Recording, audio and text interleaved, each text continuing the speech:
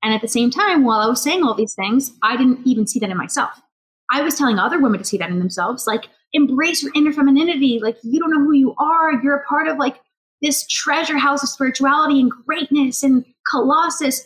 And meanwhile, I never saw that in myself because I didn't want to look at it. Again, not out of malice, just because it was too challenging for me. That Achdos Haborei didn't stretch far enough into myself, and I never applied it to myself.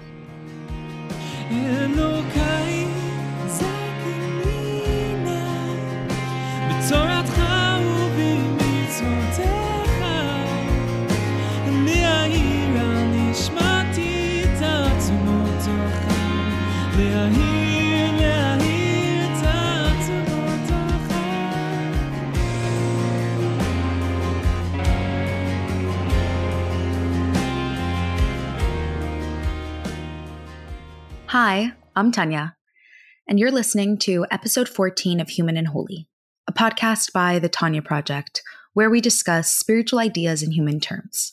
Today's episode is sponsored Le'ilui Nishmas Yocheved Tova Bas Abraham, in honor of her upcoming birthday. When a soul leaves this world, the most precious thing we can do for them are the mitzvot that they no longer have the physical body to fulfill. Wish Yocheved a happy birthday over the next couple weeks by committing to a small resolution on doitforyocheved.com. To sponsor an episode or become a supporter on Patreon, please reach out at humanandholy@gmail.com. In today's episode, I speak with Rachel Taktuk about bringing God into our lives and letting him into the most intimate spaces. Rachel speaks about the concept of Achdos Hashem, how she began to see the truth of God's presence in the entire world and felt so excited and empowered to share it with others. And then, at a certain point, she realized, this thing I believe for the entire world, I do not believe within myself. I believe that God is present in even the blade of grass, but I cannot find him within me. Join us as Rachel speaks about acknowledging her internal battles as part of her divine service. We all have corners of our lives we like to believe are not part of the broader mission. But when it comes to the truth of God's presence, no corner of our lives can be left untouched. Hello, everyone. My name is Rachel Taktuk, used to be Boteach. I just got married. I'm now living in Florida. I don't like using the word creator, but I am the founder and creator of the Thirsty Souls. Yeah, and I'm so honored to be here.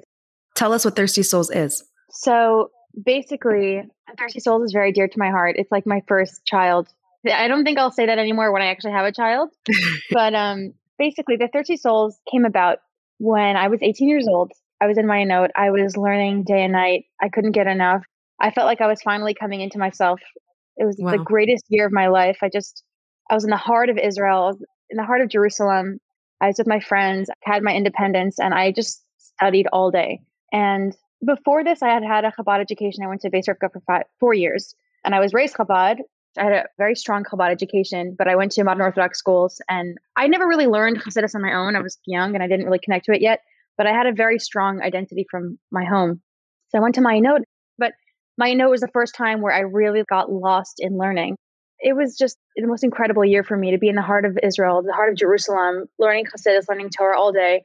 But I remember being introduced to the Sikha. And again, like I had this kind of education in Beis Rivka, but I never touched my heart really. It was kind of like everything I had was from home.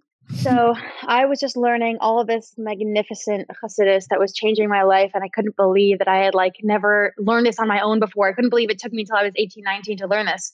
And I remember being introduced to the Sikha. I started learning Sikha weekly with one of the shluchas there.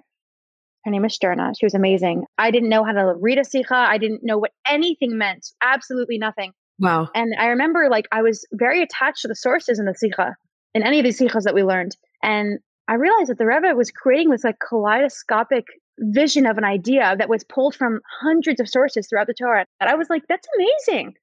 It was incredible. I saw this tapestry of Torah from everywhere. It was something that I had never really experienced before. For me, it was either Tanya or Parsha. And I was like, I need to do this on my own. I want to have that ability to pull sources from 1,000 different places. I started sitting on my own. I want to be able to create something like that, and I want to share it. I was desperate to share So every like Thursday night, I'd sit in the base midrash and I would write something for the parsha. And it was my way of sharing. I felt like I was in a little bubble, in my own bubble. And I was like, I can't be learning all this incredible stuff that is truly, like in every cliche way, changing my life and not share it with the world. So every Thursday night, I sat in the base midrash for myself and I had like a few different svarim. And I wrote up like a weekly parsha piece on Facebook. And I didn't even think about it. I called it the Thirsty Souls. I always wrote in caps and like capital letters. I was like, welcome Thirsty Souls. Or I wrote like to the Thirsty Souls. And that really captured the feeling that I had. I was just, I need Chassidus. I need truth. It was such a special time for me to be in Israel, learning Chassidus away from my family at like some independent time. So that's how the Thirsty Soul started. It started as a weekly Facebook post. And after that, I realized that we're a very visual generation. And I determined to make this as big as I possibly could. I came home after Israel and I remember going to my father. My father and I are very close and he's also a teacher. And I said to him, I'm feeling empty, like not teaching anymore.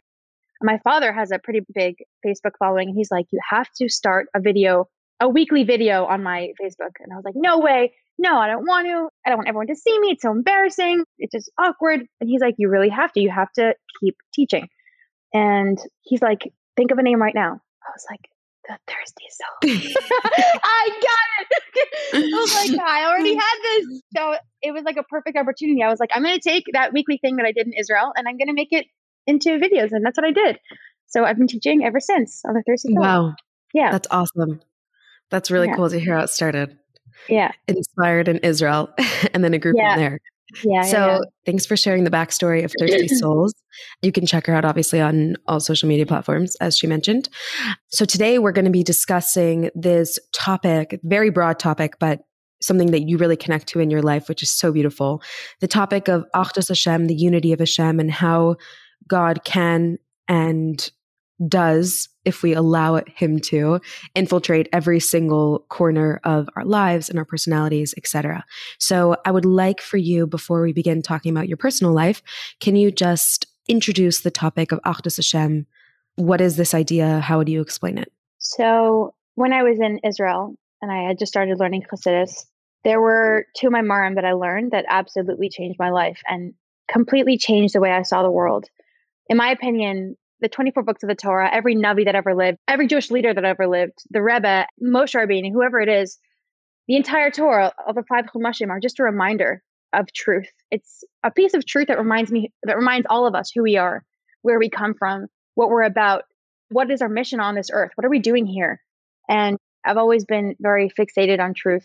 I think that the more precious something is to me and the more truthful something is, the more I'm afraid to share it because I feel like I'll never do justice to it. And what I want to share today is not something necessarily that I learned. It's something that like actually happened to me. I feel like it happened on me. I feel like Hashem pushed me through this.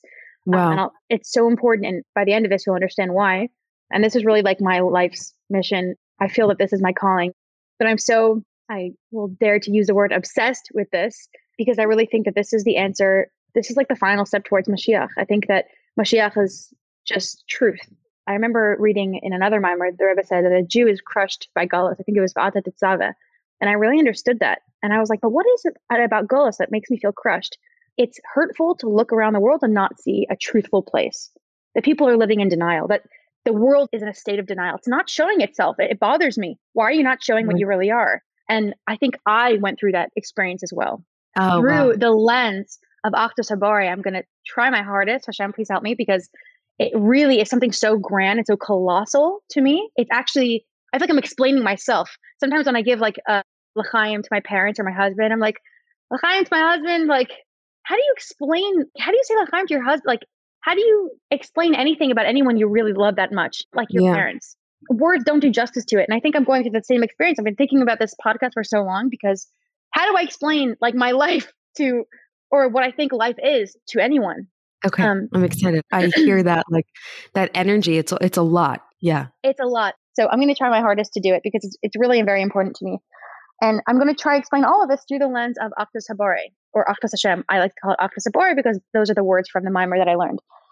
I have such a real connection with this man that I've never met, with the Lubavitcher Rebbe.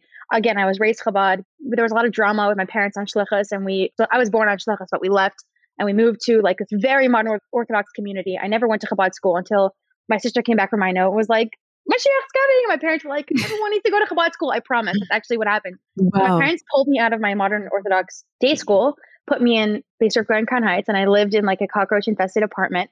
When I went to Beis Rivka, the one thing that I do thank Beis Rivka so much for is that it gave me this Chabad identity, that I really identify myself by this movement, more specifically by the head of this movement, who's the Lubavitcher Rebbe. Again, I've never met the Rebbe. I've heard lots of stories and I see lots of pictures, but I've never met the Lubavitcher Rebbe. And honestly, I can tell you truthfully, when I look at the Rebbe's face, I really see truth.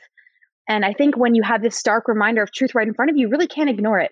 That is what Hasidus did for me. Whenever I think about this concept in my mind, the first thing that jumps into my mind is this like little anecdote. I remember hearing my brother, who went to Bernois for 3 weeks and was completely immersed in this environment, told me that someone said that if you go to Tomchei Tamimim, if you eat from the kasha of Tomchei Tamimim, you can never enjoy Olam Hazeh again.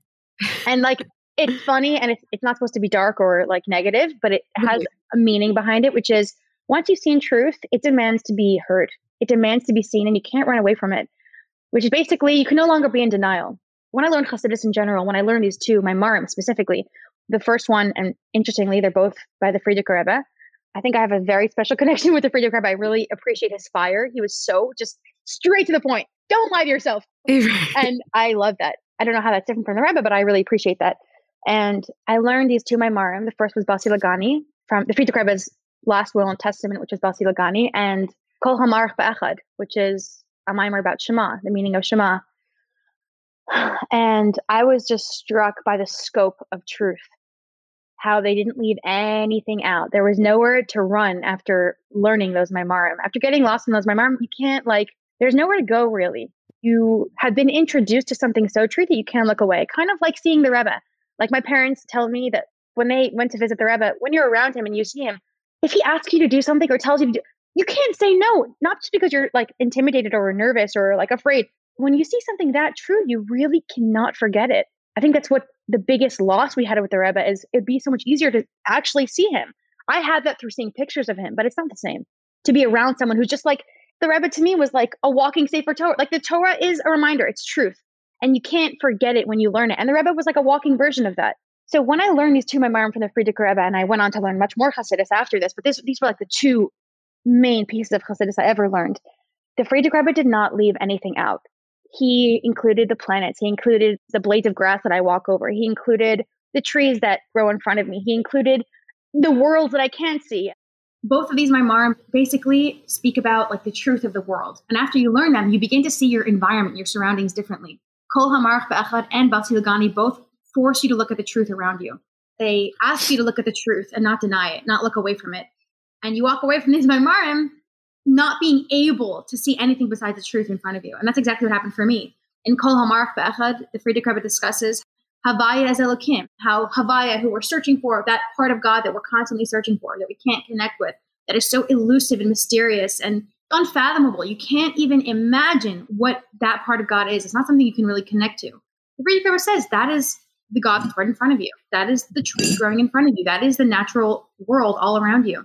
And when you learn Hasidus, and in both of these Maimarim that I learned, no part of truth is left out, meaning the scope doesn't end. It goes until eternity. It goes through space, and it includes the planets and like the galaxies and the Milky Way and every part of the world we live in. And I think that once we recognize that, we want to get out into the world and change the world. We want to change our surroundings. I could so see why that would be such a mind shift, because when you learn about Achdus Hashem, recognizing that every single thing, as you said, like every galaxy and every planet and every blade of grass and every physical thing that we see in this world is united with Hashem, sort of transforms the way you look at things, and things aren't separate from each other, but they are all part of this like one greater truth. So even just what you mentioned about the Rebbe, that when you look at the Rebbe, you see that human expression of truth. And the more you learn Hasidus, the more you sort of train your mind to see the unity between everything in this world and how it relates to our mission on this planet. Mm-hmm. So I'd love to hear how when this Achdus Hashem, this concept of unity of Hashem, God being present in every single physical thing in this world, began to impact you on a personal level in a way that you took a look at it and said, wait, this is not just like a nice concept that I learned in high school, but this is something that could change my life. after I learned that, I really felt like I was enlightened. Wow, I changed my life. I see the world in the most truthful way possible. And again, since I was pretty young, like I've been fixated on what's true. I really wanted to know what's true. Why am I here? What am I doing here? What's the truth of my existence? And also I wanted to mention from before that like both of those Maimarim kind of pose you with a question that's uncomfortable. For me, it was kind of uncomfortable for me. It just pushes you out of any kind of denial that you possibly have. And this is going to connect to the personal side of things. It asked me this question of like, why are you willing to give up your life for something that you don't necessarily want to live your life for? And it's an inconsistency. It's almost like a contradiction. That to me drove me crazy. Why? I've learned all about this. I went to Poland for 4 weeks with my parents. We went to 10 different camps and we heard stories from Holocaust survivors about people, Jews who were walking to the gas chambers and saying Shema Yisrael. And we know during the Crusades and anytime Jews ever had to give up their lives, many Jews gave up their lives for God willingly, saying Shema Yisrael or refusing to convert to Christianity or another religion. And some of those Jews were not religious at all. We're not observant. We're not affiliated. And that I wondered, there are some things that'll never change. I know for a fact, and we say this when we say Shema Yisrael, again, that's another like thing we're supposed to think about. But we say, if I had to, God forbid, it should never happen, but I would 1000% give my life up for Judaism. It doesn't even feel like a choice. It feels like something I would just naturally do, like breathing, because there's something so true to me that will never change. And that is that Hashem is real, that the Torah is real. And I have reminders of that all over me, but just there have been years in my life where I didn't live consciously like that. There's this inconsistency that this mimer brought up for me, that Kol Hamarach Be'echad and Basi Lagani said to me, like Hashem is everything, that God that you're searching for, which is Havaya, that God that you can't connect to, technically, that God that is part of Arach Anpin and Atik Yomen and Atzilus, that God is actually right in front of your face. You don't have to look very far. That tree growing in front of you is like, say hello to Elikus, right in front of you. You can't run away from it because all those excuses we give ourselves, like, I can't find God and I had the worst day ever and I don't understand anything. And they're valid. We have things that are painful. And there's a lot of reasons. There's tons of reasons why people would not believe in God. There's a lot of pain in the world. You don't necessarily see God right in front of you. And Chassidus comes and changes that. No, you see God right in front of you. Open your eyes. Don't give yourself an excuse. The Frierdiker Rebbe says to your face, Havaya is Elokim, is Teva, is nature. Open your eyes. You cannot run away from it. So that fact, Tanya, after learning those Maimarim, I could not walk away from that. I promise. And I genuinely, this is where I want to segue into the personal part. I genuinely believed that I was enlightened completely. Wow, I'm living a truthful life 1000% because I look at that blade of grass. I know exactly where it comes from. And I started teaching. That's when the Thirsty Souls exploded. I started teaching everyone, everywhere, men and women, mostly women. I started teaching online, on Instagram, on Facebook, in real time, in real life, in my apartment, in my parents' house, in Englewood, where I grew up, in New York City, where I moved, in Crown Heights, where I had friends. Everywhere and anywhere I could teach. Wow. I taught. There is nothing. Ain't od milvado. We need Mashiach. This is enough. So before we segue into the personal part, I want to introduce you to that truth that I was like, oh my God, I can't run away from this. This truth, this MS, which is on the Rebbe's face, which is on my bookshelf in my apartment, which is in my chayinu, on the train. I cannot run away. It's in front of my face. I can't run away from this truth. That is Chassidus to me. And I want to emphasize this because when we go into the personal part, I want to say that this Avodas Hashem of MS, of, wow, this Avodah of looking at your window and saying, wow, ain't no Milvado, it's amazing. There's nothing but Hashem. That is what Mashiach is, by the way, when the knowledge of God will cover the earth like the waters cover the seabed. That's a prophecy from Yeshayahu. We all know about God, and I, Tanya, genuinely believed, and I still do believe, that was my part in bringing Mashiach. I learned very quickly, because Hashem, I think, really does have a personal relationship with each of us. He pushed me to go even further. I thought I was I had reached like the Mount Everest of truth, of MS. I was there. I arrived. I learned those Maimarim. I saw the world through the lens, through the eyes of my soul. I really did. I keep by that word. I did the Avodas Hashem, to see God everywhere. I did it. I pushed myself. And somehow along the way, there was a lot of things that contributed to this. There was my trip to Poland, Austria, Germany, and another country, which I forgot. My parents took me, and it was unforgettable. I will never forget it for the rest of my life. It kind of ruined my life for like a year. But it, again, like when things are dismantled, it's only to be rebuilt again. There's a few things that contributed to this deeper understanding of what this MS means. But there's a few things that happened that really took this a step further for me. And I actually, call me crazy, I'm kidding. But like a lot of times I'm like, don't say this out loud. People are going to think you're insane. I really think that when the Rebbe said, that Mashiach is here, that the Frierdiker Rebbe said Mashiach is here. We just need to polish the buttons. I really think this is the last step. Because Tanya, if you look around, we have brought that emes out into the world. All of us, I'm not the only one who learns. We can't ignore emes anymore, and we're going to show it. We build Chabad houses in every city. Almost every Jew on earth probably knows about the 613 commandments or the giving of the Torah, even if they're not observant. We're on our way to Mashiach. There's a second side to that Avodas Hashem coin. There's two sides to that coin. I stopped on the first side. I said, wow, Batsi Lagani, why am I willing to give up my life for something that I haven't thought about in 7 months? That's interesting. That's an inconsistency. That's a contradiction in my life that I want to kind of look at for a minute. And it stopped there, and I didn't flip the coin over. Oh. And you see what I'm saying? I stopped there and I didn't flip it over, which I think is the second step and the most important step in our Avodas Hashem. I think that line that you said, if I'm willing to die for this, then can I also live for it, is such a powerful shift because, as you said, it comes with two sides of a coin. And the way you began to live for it with Thirsty Souls and really taking your teaching seriously and sharing that truth seriously and just like putting yourself out there to share this truth or this enlightenment that you had seen. I love the way you said, I really felt like I had arrived. I feel like a lot of people experience that aha moment with Torah or Chassidus where they're like, oh my gosh, I get it. I get what I want to live for. And then taking it a step further to actually implement that awareness of Achdus Hashem is so integral. In your life, in places that are not so pretty, not so holy, so to say. Right. This is why I say that self-confidence is holy. I think that's part of Avodas Hashem. If our life is the most important thing, if our life, being a happy, healthy life, a productive life, a beautiful life is most important to God, that means we have to start to realize that those human parts of our lives are part of emes. That means self-confidence is holy because that's what stands behind us, who we pick in our marriage, who we pick as a partner. Our self-esteem affects how we're going to live our life. My point here is that Avodas Hashem doesn't just look like opening a Chabad house. It doesn't just look like doing Klitas. When I was at this enlightened moment, I never missed Klitas. I never missed like Rambam. I was learning so much, teaching so much, strengthening my kashrus and my tznius. And all along, Tanya, inside, all along, the other side of the Avodas Hashem coin was completely neglected. 1,000% neglected. I mean, the other side was I had gone through, before I talk about that, I know that's a little bit personal. Get personal.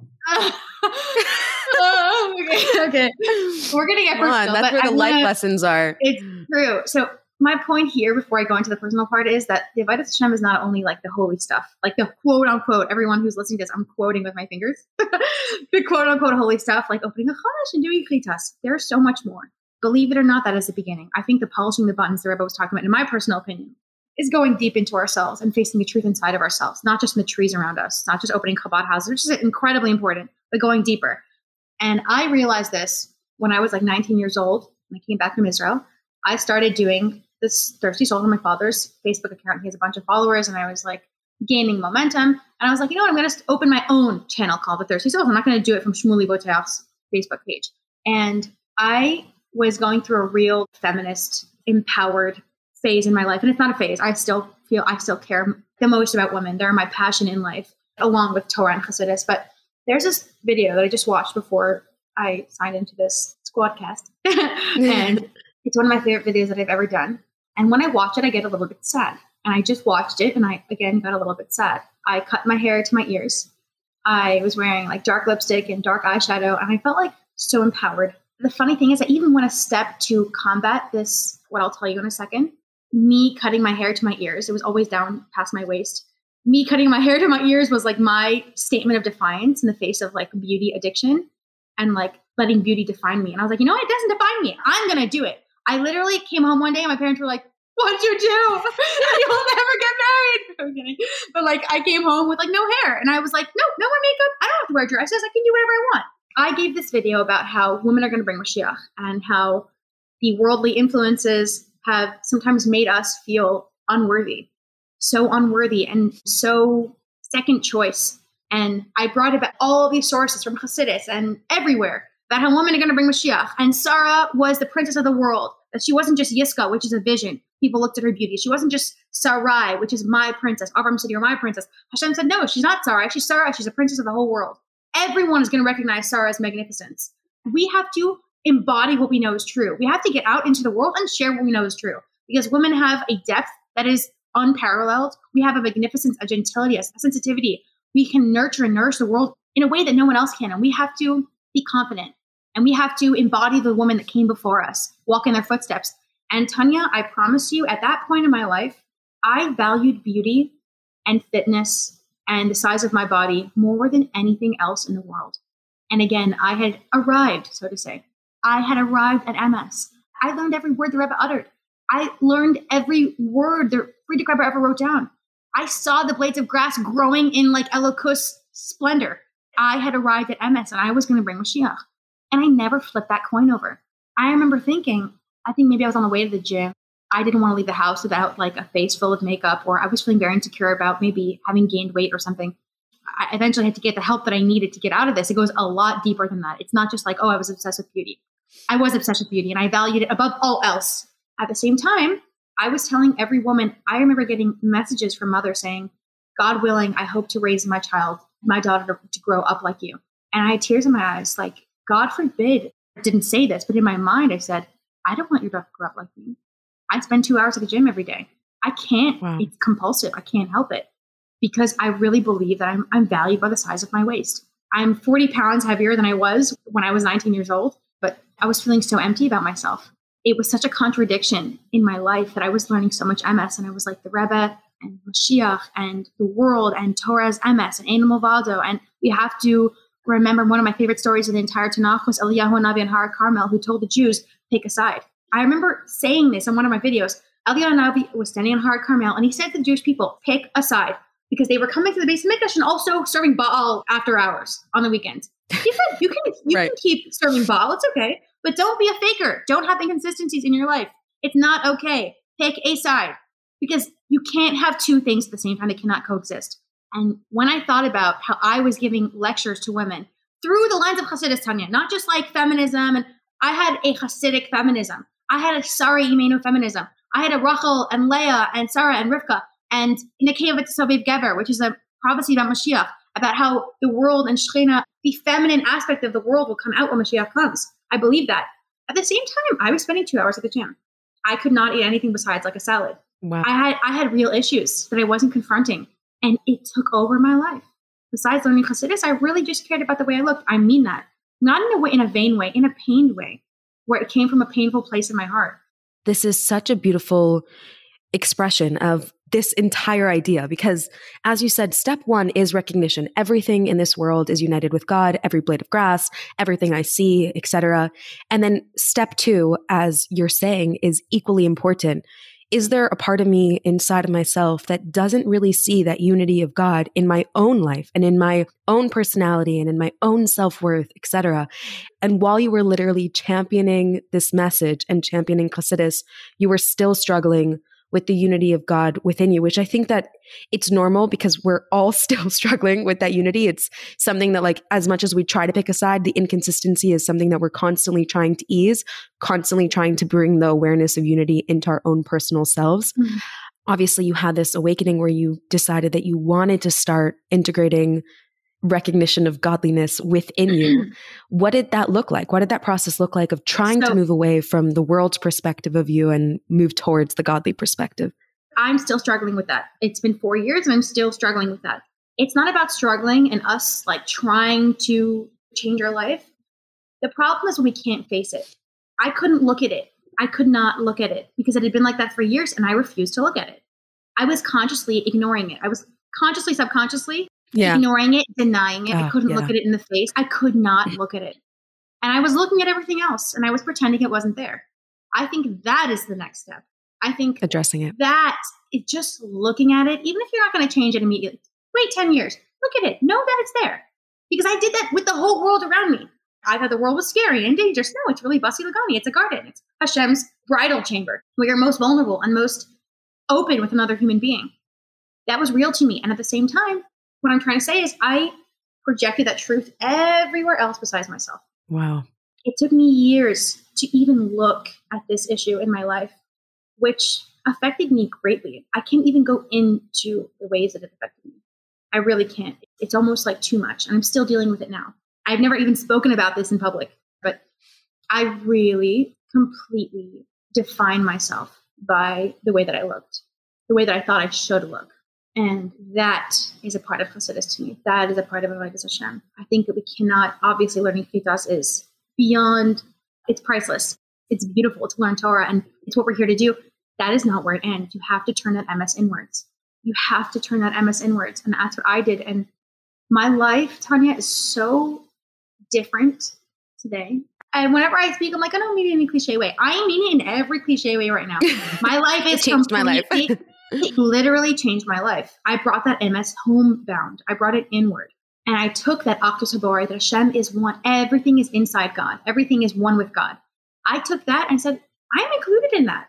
It can't be that the size of my waist defines who I am. And if I am not going to the gym, then I feel like garbage. I don't feel like a human being anymore. And again, this is extreme, but I think that we're living in a world that makes a lot of women feel this way. I know maybe I had a more extreme case, but I think a lot of women define themselves by the way they look. And they can't escape that like mental prison. But how did you turn the truth inward, as you said? How did you begin? You recognize the dissonance between your perspective on the world and your perspective of yourself, and how your perception of yourself was not aligned with the way you saw the world. How did you begin to bridge that gap and begin to bring truth inward into something that was your personal service and not just your mission to this world and what you were giving, but also what you were using to impact your relationship with God and yourself? I began, and I'm still in this process now, truly. I began by just looking at it, just admitting that it was there. I don't know how else to say it. I did not deny it. Just like I stopped denying all those things that I always knew were true, Jewish-wise and world-wise. I think that as a Jewish people in the world, I think we have to start recognizing, looking inward and taking care of ourselves. And it's not self-care. I just think that we have to value bringing that Chassidus inwards, because there's a lot of inconsistencies in all of our personal lives, and it affects other people. We can't just have people over for Shabbos and give them truth. Let's turn that inwards. What is some of this generational trauma that we're passing down that is not okay? Spiritual mentors or spiritual authority figures who share truth with the whole world, who are helping everyone, who people look up to, who people go to speak with if they need guidance or advice. And maybe that spiritual educator or that authority figure has a son or a daughter who won't talk to them, or who never faced anything inside of them. And you can see those issues in real time and no one is looking at them. I think that that's a part of Avodas Hashem. I really do. It's a part of bringing Mashiach. That is a part of world peace, is dealing with the things that maybe have been passed down from our great-grandfather. It's such an important point, because I think that we aren't malicious in this at all. I think that we genuinely see the truth in the world. We genuinely see the truth of God's reality in the world, and we're excited to share it with others. And then the really tough work, and it's called Avodah, is the inner service that we do, dealing with our own character flaws, our own relationships, making sure that there's wholeness within us, and not just encouraging wholeness in the world, but also encouraging wholeness within our families, within our self-perception, within our relationship with our bodies. If we really believe that God exists everywhere, then obviously our body is worthy regardless of its size, and it has a mission in this world that has nothing to do with the way it looks. And all those things are true, but it's so hard to internalize because of conditioning or internal character traits or whatever it is. We struggle for a reason, but we can still welcome God's presence into our internal life, and we definitely have that responsibility. I think the reason why it falls to the wayside is not out of malice, but just out of how challenging it is. It's literally a lifelong, I mean, as you said you're still dealing with whatever you have to deal with, and we all have our things.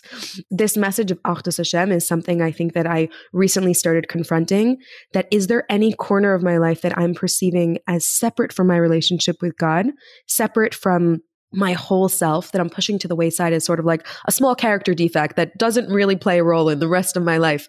But it's not true. You have to confront those things, and you have to recognize them as part of your mission in this world, the same way the teaching is, and the same way the outreach is. It's polishing the buttons, as you said.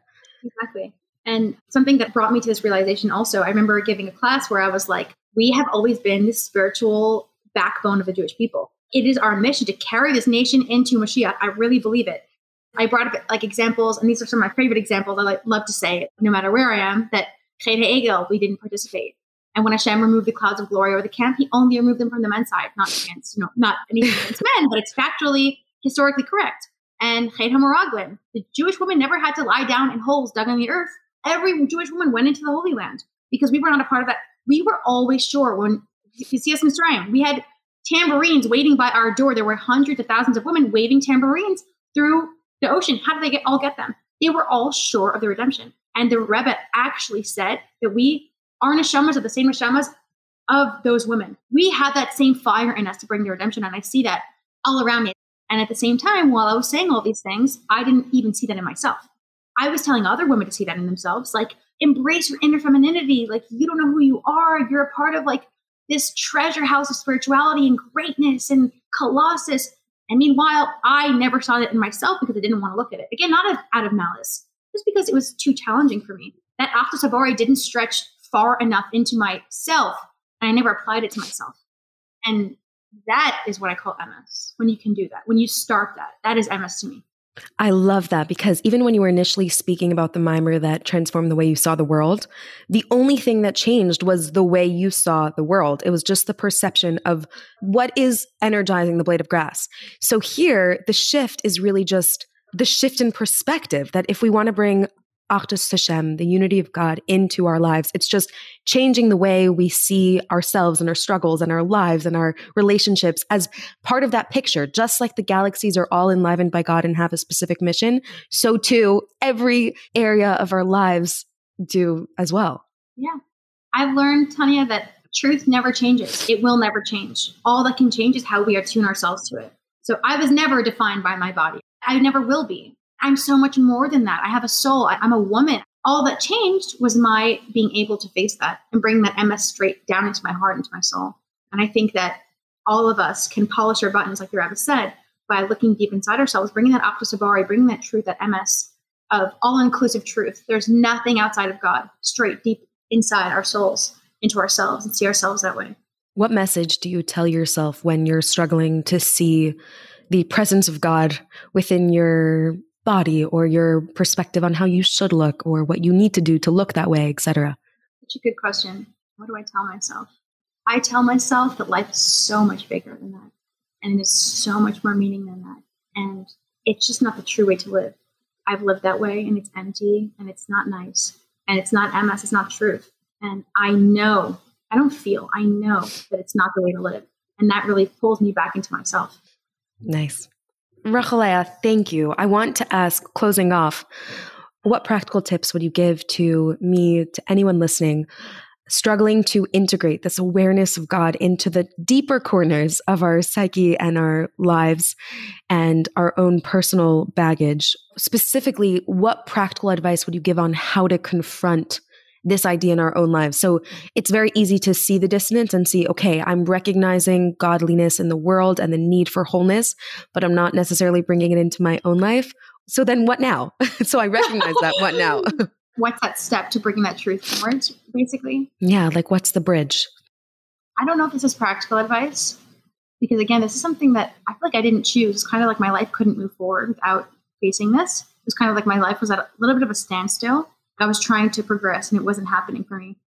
Honestly, Tanya, I think that it's going to come to us no matter what. If you're not going to confront those things yourself, I think they're going to confront you. I think that the axis that this world revolves on is MS. And I think it's going to catch up with you no matter what, in a good way, not in a negative way, in a beautiful way. So besides that, I think that God takes care of us by holding up a mirror and saying, hello, you need to deal with this and you need to deal with it now. It can take you 40 years. It's okay. Let's start. My practical advice, this is my practical advice. Take notice of any destructive behaviors or hurtful behaviors in your life.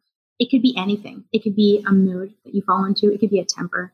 It could be eating. It could be exercising. It could be dyeing your hair. It could be anything. Look at any pattern in your life that you don't like. That is exactly what I did. I realized, wow, there's a pattern. I would rather skip family dinners and go to the gym so I can sleep better tonight. That's not a pattern I want in my life.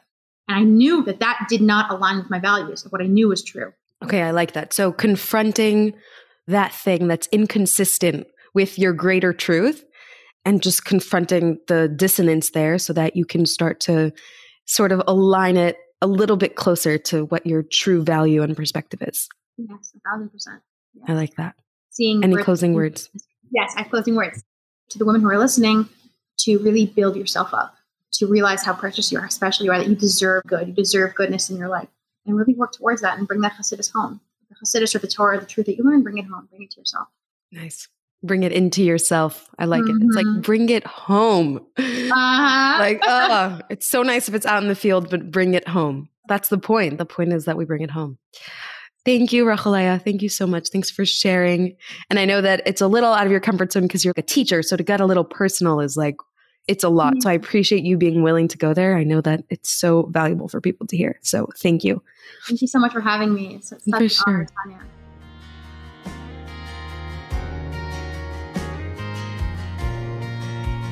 אלוקיי זכני נא בתורתך ובמצוותיך לחבר את נשמתי תמיד אליך לחבר תמיד. Thank you so much for listening. I hope you enjoyed today's episode. As always, you can find me on Instagram at The Tanya Project or via email at humanandholy@gmail.com.